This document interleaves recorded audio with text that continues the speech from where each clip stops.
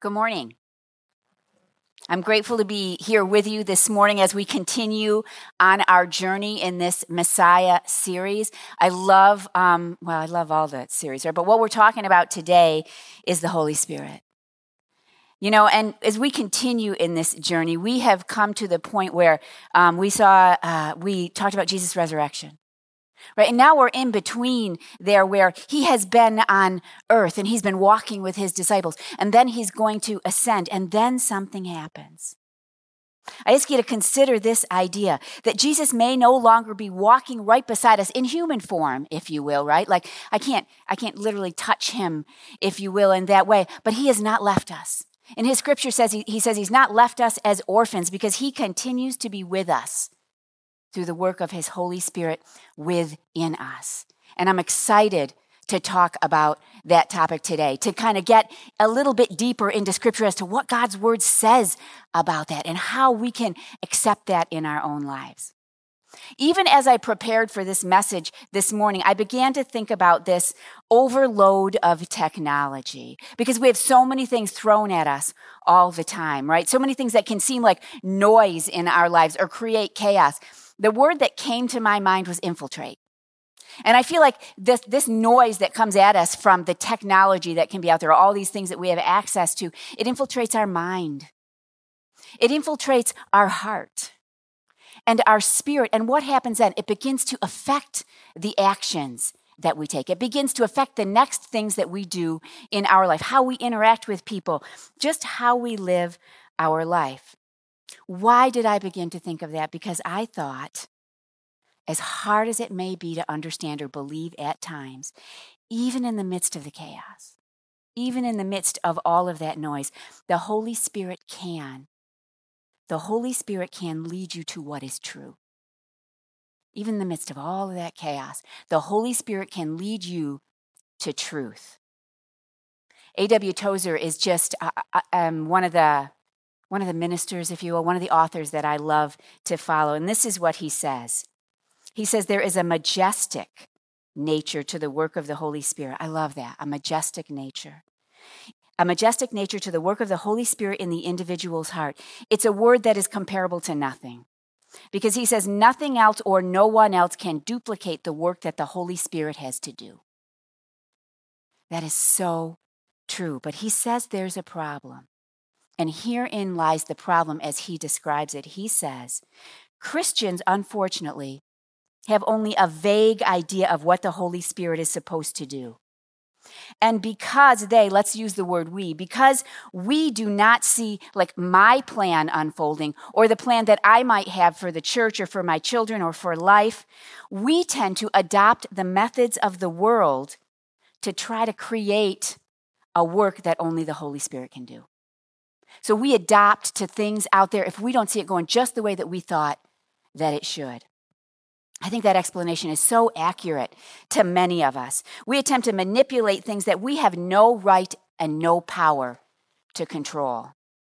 And when we do this, in trying to do this, we are left with just a fraction of what could be. Think about that. Because my power, God's power, my power leaves me with just a fraction of what could be if I would only depend on the power that God has given us.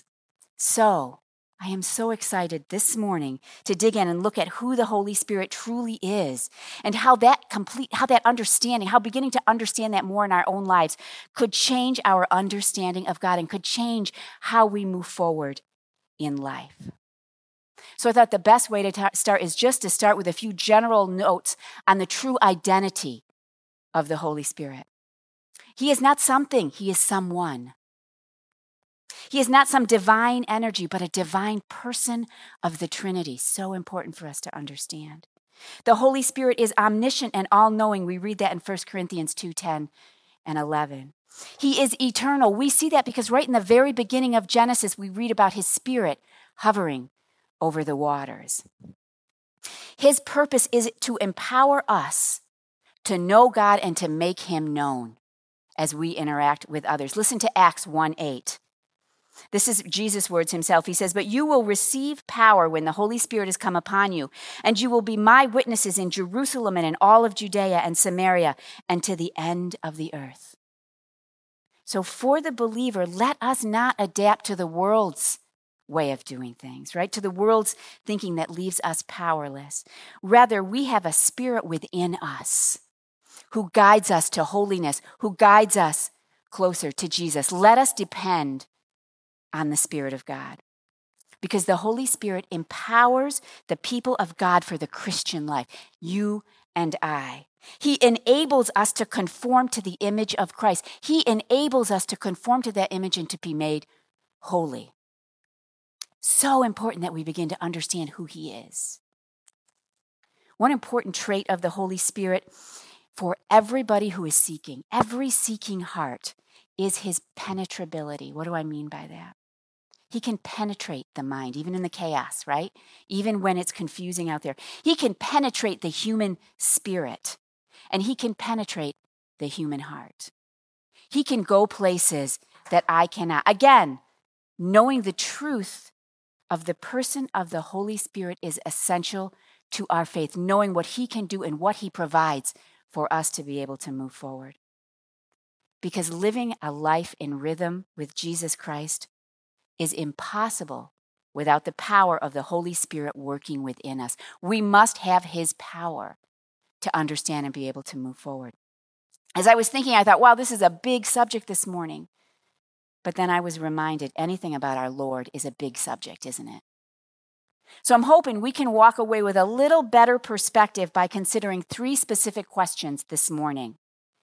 What did Jesus teach about the Holy Spirit? Second, how do we see Jesus' teaching on the Holy Spirit fulfilled in the early church? And then third, how is the Holy Spirit significant in our lives today? Let's dig right in and look at that first point. What did Jesus teach us about the Holy Spirit? To answer this question, we're going to look at John chapter 14. So we're going to be right in there if you want to join me there. But let me set the scene as we get started. Jesus had joined his disciples at the Passover meal, right? John records how he had taught them the importance of serving one another by washing the disciples' feet. Jesus washed his disciples' feet. Now, by this time in their relationship, Jesus had already let Peter know, you're going to deny me 3 times. I bet that had to make Peter step back just a little bit and start to wonder while they were even eating this meal together.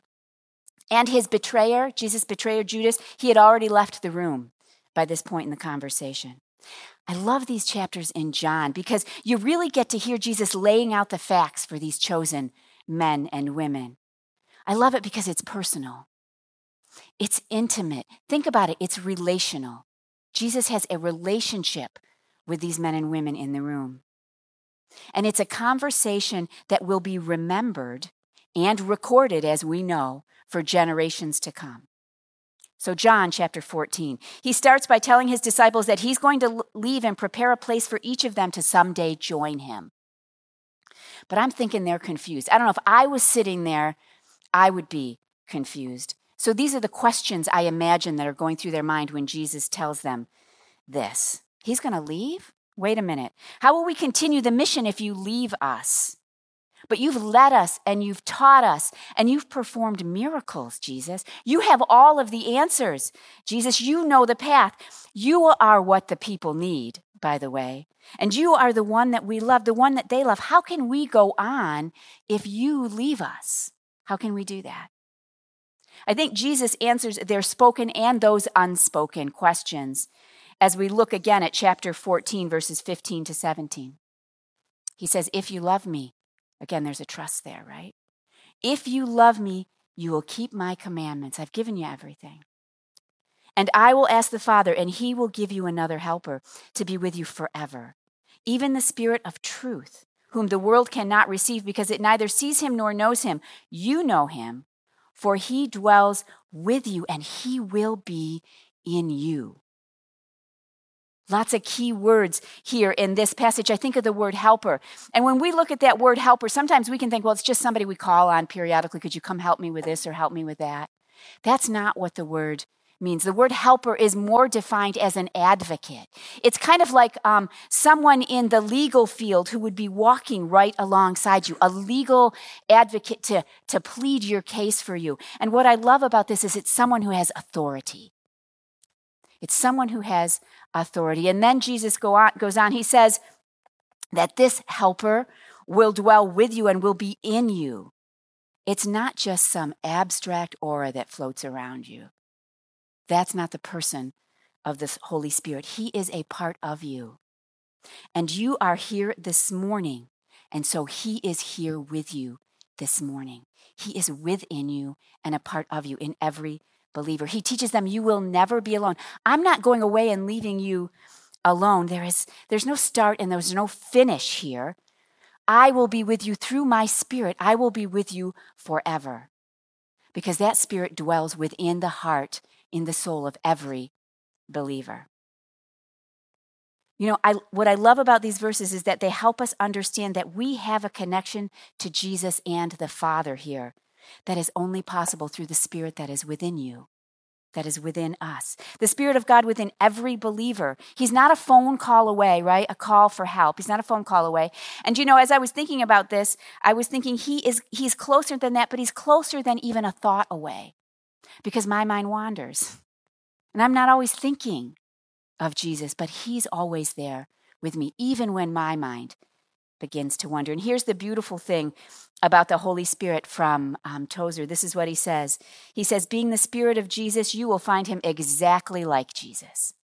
You already know who he is within you. And then we turn to verse 25 and 26, which reminds us that we cannot live and depend on our understanding. We must rely on the guidance of the Holy Spirit within us. This is what Jesus says. He says, these things I have spoken to you while I am still with you, but the Helper, the Holy Spirit, whom the Father will send in my name, will teach you all things and bring to your remembrance all that I have said to you. So what was our first question? What did Jesus teach about the Holy Spirit? He is the Spirit of Jesus. What we know about Jesus, we know about his Spirit. He is our advocate, our teacher. He is our guide. He draws us to Jesus and the Father. He is one with Jesus and the Father. He brings to remembrance all that Jesus taught. Jesus said, I am the way, the truth, and the life. No one comes to the Father except through me.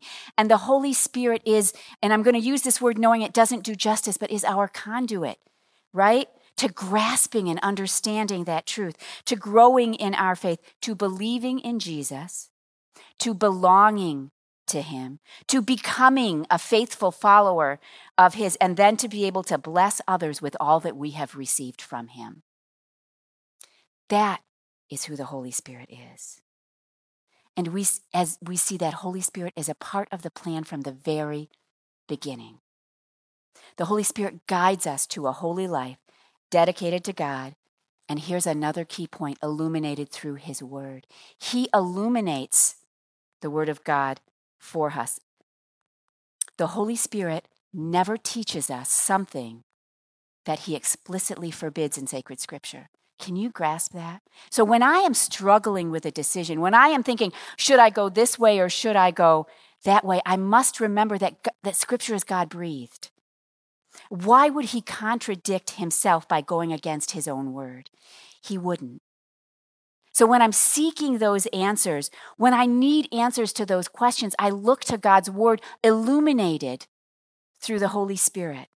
And he can provide me with clarity.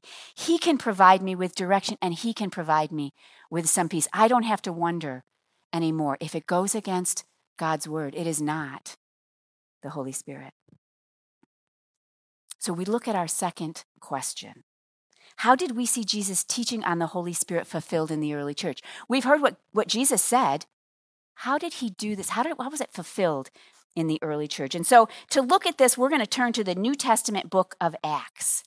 I love this account because I think it demonstrates for the first time the real power of the Holy Spirit at work in a new way in those early believers, in the early church. So again, I'm going to set the scene for you a little bit as we turn to Acts. Right in the beginning of the book of Acts, it teaches us about what happened after Jesus rose. And the first chapter gives us some insight into the things that he did during this short time, kind of between his resurrection and his ascension to heaven. Listen to Acts 1, 2-5. Again, It opens talking about all the teaching of Jesus, everything that he did. He was doing all of these things. And then as we read, until the day when he was taken up, after he had given commands through the Holy Spirit to the apostles whom he had chosen, he presented himself alive to them after his suffering by many proofs, appearing to them during the 40 days and speaking about the kingdom of God. And while staying with them, he ordered them not to depart from Jerusalem, but to wait for the promise of the Father, which he said, "You heard from me, for John baptized with water, but you will be baptized with the Holy Spirit not many days from now." Some of these things that he was speaking about are already going to come into being. Prior to his ascension, Jesus had revealed himself to the disciples in many, many ways. It says there were many proofs. And now through his Spirit, we are about to read how he would reveal himself to many, many, many more, to us even today. So let's look at that event up close. We're in Acts chapter 2, verses 1 to 4. When the day of Pentecost arrived, they were all together in one place, and suddenly there came from heaven a sound like a mighty rushing wind, and it filled the entire house where they were sitting. And divided tongues as of fire appeared to them and rested on each one of them. And they were all filled with the Holy Spirit and began to speak in other tongues as the Spirit had given them utterance. I love the part of this that the disciples were all together. They were unified now, right? In their belief and in their mission. No more wandering, no more wondering. They had come to a place of understanding and believing. Jesus had promised that he would provide that helper for them, the Holy Spirit. And now they were going to experience the full effects of his promise in a brand new way. I love how they could see, right? They could see what was happening. They could see, they could hear, they could feel. They even could express what was taking place. No mistaking, if you will, that something was in the air, right? Quickly, they were able to speak in languages that were not their own. The verse tells us it was the Spirit who gave them the ability. They couldn't have done it before. Jesus told them to wait, remember? But they could do it with the Holy Spirit who was within them. The chapter goes on to explain that every nation under heaven was present. And I love this, including devout people who had come to Jerusalem to celebrate the Pentecost. And they were now hearing about the mighty works of Jesus, their Messiah, the one that they had studied for so many years and were unfamiliar, didn't recognize at first. They were now hearing about all of the promises of Jesus in their own language. But of course, the passage also mentions mockers. You know, there are always mockers. That's why I bring this up. If we think we are the only generation to experience doubters, I think this example in Acts reminds us that there have always been, and there will always be those who refuse. Always there will be, but we have the Spirit of truth within us who guides us beyond that misunderstanding. And I don't think it was their questions that were bad per se, because questions are good. I love it when we get questions. That's how we learn and grow. That's how I learn and grow. Because there were also some in the crowd who questioned out of sincerity. They really wanted to know the answers. They were truly seeking. They asked, what does this mean? And so what do we do now? Okay, you've told us all this. Now what do we do? I imagine the crowd's murmurs. And then I think of Peter standing up, right? And the crowd maybe quiets just a bit. And I think this is a miracle within itself, because remember, Peter had denied Jesus 3 times. Peter hid who he was, a disciple of Jesus Christ. We know, however, that Jesus addressed this with Peter. He just didn't leave him hanging, wondering, what now? What am I going to do? Look what I've done. He addressed it with Peter during that time that he spent on earth prior to his ascension. They were by the lake after breakfast one morning, and I'm not going to turn there with you, but the story is in John chapter 21 if you want to read it. Just as Peter denied Jesus 3 times, at that breakfast, Jesus asks him again 3 times. He says, "Peter, do you love me?" His reply, Peter's, each time, "Yes, I love you. Yes." And so Jesus asks him again 3 times, "Then Peter, feed my sheep." Keep that in mind for just a moment. When we turn back to that moment in Acts, the people are astonished. They're confused by what is happening. They're going so far as to claim that some people were probably just drunk. But the Holy Spirit has a plan and a purpose, and he is present and he is working. So Peter gets up. What does Peter get up to do? Feed the people of God. That's what he does. Not the food for the stomach, but the bread of life. The truth, the gospel message. The fear and worry that Peter had felt before was now overcome. He was bold as he stood before the people, and he answered the question for them, what does this mean? And we read this in Acts chapter 2, 14 to 18. But Peter, standing with the 11, lifted up his voice and he addressed them. Men of Judea and all who dwell in Jerusalem, let this be known to you, and give ear to my words, for these people are not drunk, as you suppose, since it is only the 3rd hour of the day. But this is what was uttered through the prophet Joel, way back when. It was in the plan all along. And in the last days it shall be, God declares, that I will pour out my spirit on all flesh. And your sons and your daughters shall prophesy, and your young men shall see visions, and your old men shall dream dreams. Even on my male servants and female servants, in those days I will pour out my spirit, and they shall prophesy. It was in the plan, again, all along. And then we turn to verse 21. And it shall come to pass that everyone. So who is everyone? It's slave, it's free, it's man, it's woman, it's Jew, it's Gentile, it's you, it's me, that everyone who calls upon the name of the Lord shall be saved. It's been in the plan. And as you continue to read, Peter doesn't stop there. He goes on to tell them the truth, to tell them the gospel message that Jesus, the Messiah they'd all been understanding and studying and reading about, came for a purpose. Jesus would die in their place, in our place, the only acceptable sacrifice. But death could not hold him. We know that. Death could not hold him because God raised Jesus to life, and they and many more were all witnesses to this event. And now we turn to verse 33. Exalted to the right hand of God, he has received from the Father that promised Holy Spirit and has poured out what you see now and hear. It was all coming to be what Jesus had taught and promised. But then there's a more difficult verse in verse 36. It says, therefore let all Israel be assured of this. God has made this Jesus whom you crucified, both Lord and Messiah. Boy, I imagine the people stepping back a little bit at that news, right? Now it's coming to be. A little bit shocking for them, convicting for some. What would they do next? What would happen? We read how many of the people reacted. They were cut to the heart in verse 37. But they would have to make a choice. They would have to go further. They would have to do something next. Now, they could simply walk away, allowing that confusion or pride or fear to tell them, I'm not going to have any part of this. They could turn away. Or they could seek an answer, humble themselves before the Lord and seek an answer. And I think that's what many did.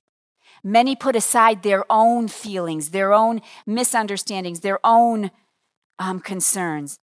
And many asked the questions, brothers, what shall we do? So as Peter is speaking and explaining, they stand up. What then shall we do? What is it? What is our next step? Help us to understand. And here's Peter's reply, verses 38 to 41. And Peter said to them, repent and be baptized, every one of you, in the name of Jesus Christ for the forgiveness of your sins, and you will receive the gift of the Holy Spirit. For the promise is for you and for your children and for all who are far off, everyone whom the Lord our God calls to himself. And with many other words he bore witness and continued to exhort them, saying, save yourselves from this crooked generation. I read that and I think they have a choice, right? They have a choice. Save yourselves from this wicked generation. So those who received his word, that's the choice. To receive, not because they have to do it on their own. So those who received his word were baptized, and there were added that day about 3,000 souls. Miraculous. Amazing. Peter had let go of his past mistakes. He took hold of Jesus and he received the Holy Spirit. And it made all the difference moving forward, because through the power of Jesus, through the Holy Spirit within him, the Holy Spirit within Peter, the truth was declared and about 3,000 were saved. Can you imagine what a day? What a legacy. All for the glory of God. The early church had begun to take shape. All for the glory of God. I love what verse 41 says here. When you look at the word souls, thousands of souls were saved. The actual word in the Greek it looks like our word psyche, but it's pronounced suke. At least that's what they tell me on the translations. We see that same term is used in other areas of Scripture, but it's translated as life. So when we look at that, 3,000 lives and more were saved on that day as the Holy Spirit spoke truth through Peter.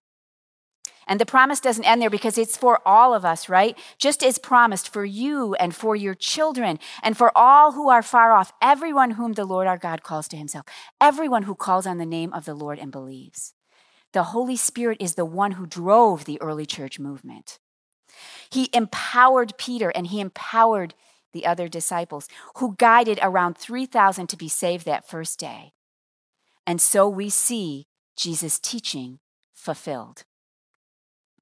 And that's all good. I love that in the early church as we watch that, but we still have to look at that third question, right? That third question, how is the Holy Spirit significant then in our lives today? What does that mean for us here this morning? Well, he is the Spirit of Jesus, and as we sang and talked about earlier, he's the same yesterday, today, and forever. He is indivisible from the Father and the Son. In addition, he is all God and exercises all the rights of God. He merits all worship, all love, all obedience. That's who the Holy Spirit is. And here's the beautiful thing about the Holy Spirit, as we learned from Tozer, being the Spirit of Jesus, you will find him exactly like Jesus. You already know him, as he has illuminated God's word for you. As he empowered the early church leaders, so he empowers us if we are willing to receive Jesus and receive his Spirit within us. Because without the Spirit of God, we are defenseless against the enemy. He is our advocate. Without the Spirit of God, we are helpless to fully understand, because it is the Spirit of God within us who illuminates the truth and brings all things that Jesus taught to light in our lives. Without the Spirit of God, we are on a destructive journey, adapting to the ways of the world to do the things that we think need to be done. But the Spirit guides us to consider mistakes, to turn, to take a better path. He knows us intimately, and he loves us, and he wants to guide us into that closer relationship with Jesus. So with the Spirit of God, we are transformed. With the Spirit of God, we are renewed, we are empowered, we are comforted, we are helped, we are directed, all for the glory of God. The words of Jesus as recorded in the Gospel of John, again, are true for us today. Let me read to you from 15, verses 26 and 27. But when the Helper comes, whom I will send you from the Father, the Spirit of truth, who proceeds from the Father, he will bear witness about me. And you also will bear witness, because you have been with me from the beginning. Jesus' words. He will bear witness about me. So the Spirit was hard at work from the beginning, and he is hard at work today, but we must choose. Just as those 3,000 chose that morning in the city of Jerusalem. Think about this. Many of those same people praised him when he entered the city on Palm Sunday, as we celebrate. Many of them mocked and accused and crucified him on that Good Friday. And then many of them turned from their past toward his mercy, toward his grace, when he conquered death for them, when he died for them and rose again. Just like them, we have a choice to turn away or to turn toward our Heavenly Father. A choice to accept Jesus And I want to stress this here. When you make that choice, it's more than a momentary emotional response, if you will.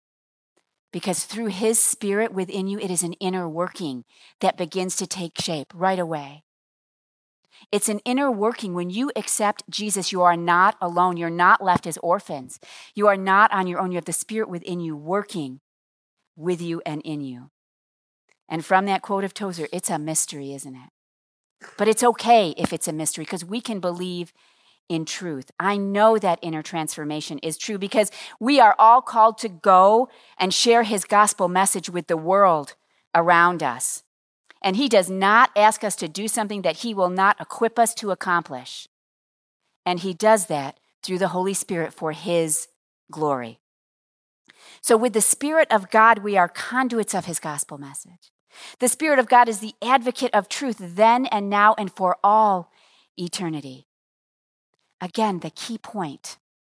The Holy Spirit empowers the people of God for the Christian life, you and I. He enables the process by which we are conformed to the image of Christ and by which we are made holy. He does that within us. It's not something I can do on my own. And there's a mystery in it all. So we started this morning considering information overload, right? How do we hear and know the truth? Well, I want to share with you that technology can be good too, right? I'm going to share a story with you that happened to us last year. You'll all remember when Hurricane Ian struck Florida last year. Because the hurricane turned unexpectedly, my sister and her family were right in the middle of where it was heading. It was heading right for them. No time to get away, only time to gather water and flashlights and candles and batteries and fill the tub, I guess. That's all that they had time to do. And as the worst of it was pounding down on them, my sister and her family hunkered down in a closet, 4 of them together. The roof started to come apart. The water began to seep in. Here we were all safe in New York, right? Watching the news and the progression of the storm as it slowly approached and began to cause havoc. The current technology gave us a frightening view of what was taking place thousands of miles away. And eventually my sister could no longer see the news herself. Her connection was lost. So we were her connection through texting pictures of the hurricane's status. Somehow that still worked. I don't know how. So we tried to help her to say, you're halfway through. You're going to get there. It's going to be all right. You're going to make it. When the winds might begin to die down, we could share that with her. When we could see the eye of the storm, we said, just wait, it's coming. You're going to be all right. And then when the eye of the storm passed just below her, and she continued to be pounded, we could let her know, too, that she was going to be okay. We could pray with her. We could encourage her. We could guide her. We could walk beside her from thousands of miles away. We weren't there with her physically, but we were with her through the ability to connect through the texts. Back and forth. And her battery made it. I don't know how, but her battery made it. There's so much more to this story that I don't have time to tell you, but I want you to know that the morning did come. Their house is on a little knoll, so they dared walk out of the house early the next morning. The water had come up halfway in the driveway, in the front of the house, and it was all the way to the back door in the back of the house. They are on the bank of a tributary to the Myakka River, if you heard talk about that or if you remember that. And so she told me as she went outside, at one point there was an alligator in between her and her neighbor's house, right? So they knew, let's stay inside. Let's not go into those waters. They could see that the neighbor's car had floated away, but somehow theirs was still there. They couldn't see the road, only water. And it would take more than a week for canoes and kayaks to bring them supplies before they could even begin to consider leaving. The landscape around them had permanently changed, never to be the same again. But they emerged from the house unharmed that morning. And my nephew, who turned 7 last week, said this, that God is a good guy. When he woke up and he saw the water had stopped, that God is a good guy. Now, I know they're still working on restoration even today. And I know that many lives were lost in this tragedy, and I don't make light of that. But the hope is that in that little boy's words, our God is a good guy. So good, in fact, that he died and left his spirit so that we could have direct communication with him at all times. I am so grateful for the technology that allowed us to stay in touch with my sister. When everything went down, it was like we had an inside track, right, to what was happening for her. We communicated through the storm, and she and her family were not alone. But they weren't alone anyways, were they? Because they had the Holy Spirit with them. The Holy Spirit is the true inside track in your life. No matter where you are, he is with you, not dependent on technology to keep the communication alive, right? He lives within the heart and soul of the believer. He is with you even when my mind wanders. He is with me. No matter the state of the noise and the chaos that may surround me, no matter the state of the world around us, don't live with the vague idea of who the Holy Spirit is. Don't adapt to the methods of the world. Rather, rely on the truth that you have within you. Let his truth be your hope. Because truth has stood since the time began, and it will continue to stand for all eternity. It is not lost, no matter the chaos that swirls around us. The Holy Spirit continues to work in the world and in his people with a direct connection, penetrating the mind and the heart and the soul of all of us as only he can do. Nobody else can do that for us. Or have you let him have a place within you? Maybe you'll consider taking that step of faith today in the quietness of your own spirit. I ask you today to talk to Jesus. In the quietness of your own spirit, have a conversation. He had a conversation with his disciples that night. He wants to have a conversation with you. He is listening. We're going to close with a song that is reminiscent of the Holy Spirit's eternal nature as his spirit hovered over the waters. And his power at Pentecost when he moved in the life of 3,000 people and they were forever changed. When they accepted Jesus and the Spirit began to move within them, it was powerful. And it continues to be powerful for us today. So may we allow his Spirit, for those who have never received Jesus, allow his Spirit to rest on you. Allow his Spirit to fill you with a power that is nowhere else to be found. Would you join me as we close in prayer this morning? Lord, I'm overwhelmed when I begin to think about your promises and I pull it all into place. From the very beginning, you knew that we would never be left as orphans, that we are a part of your family, a part of a bigger picture, a part of eternity.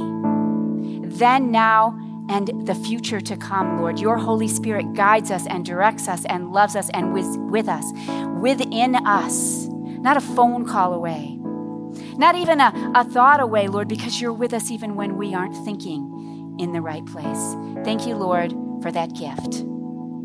Thank you that you continue to be with us and guide us and love us. And I pray for any out there, even this morning, Lord, who have yet to take that step to call you their Lord and Savior, to accept you, Lord. Would you draw them in? And Lord, I pray that as the Spirit begins to move within the people, Lord, that we would reach out to you, depend on you, and follow you, Lord, with everything that we have.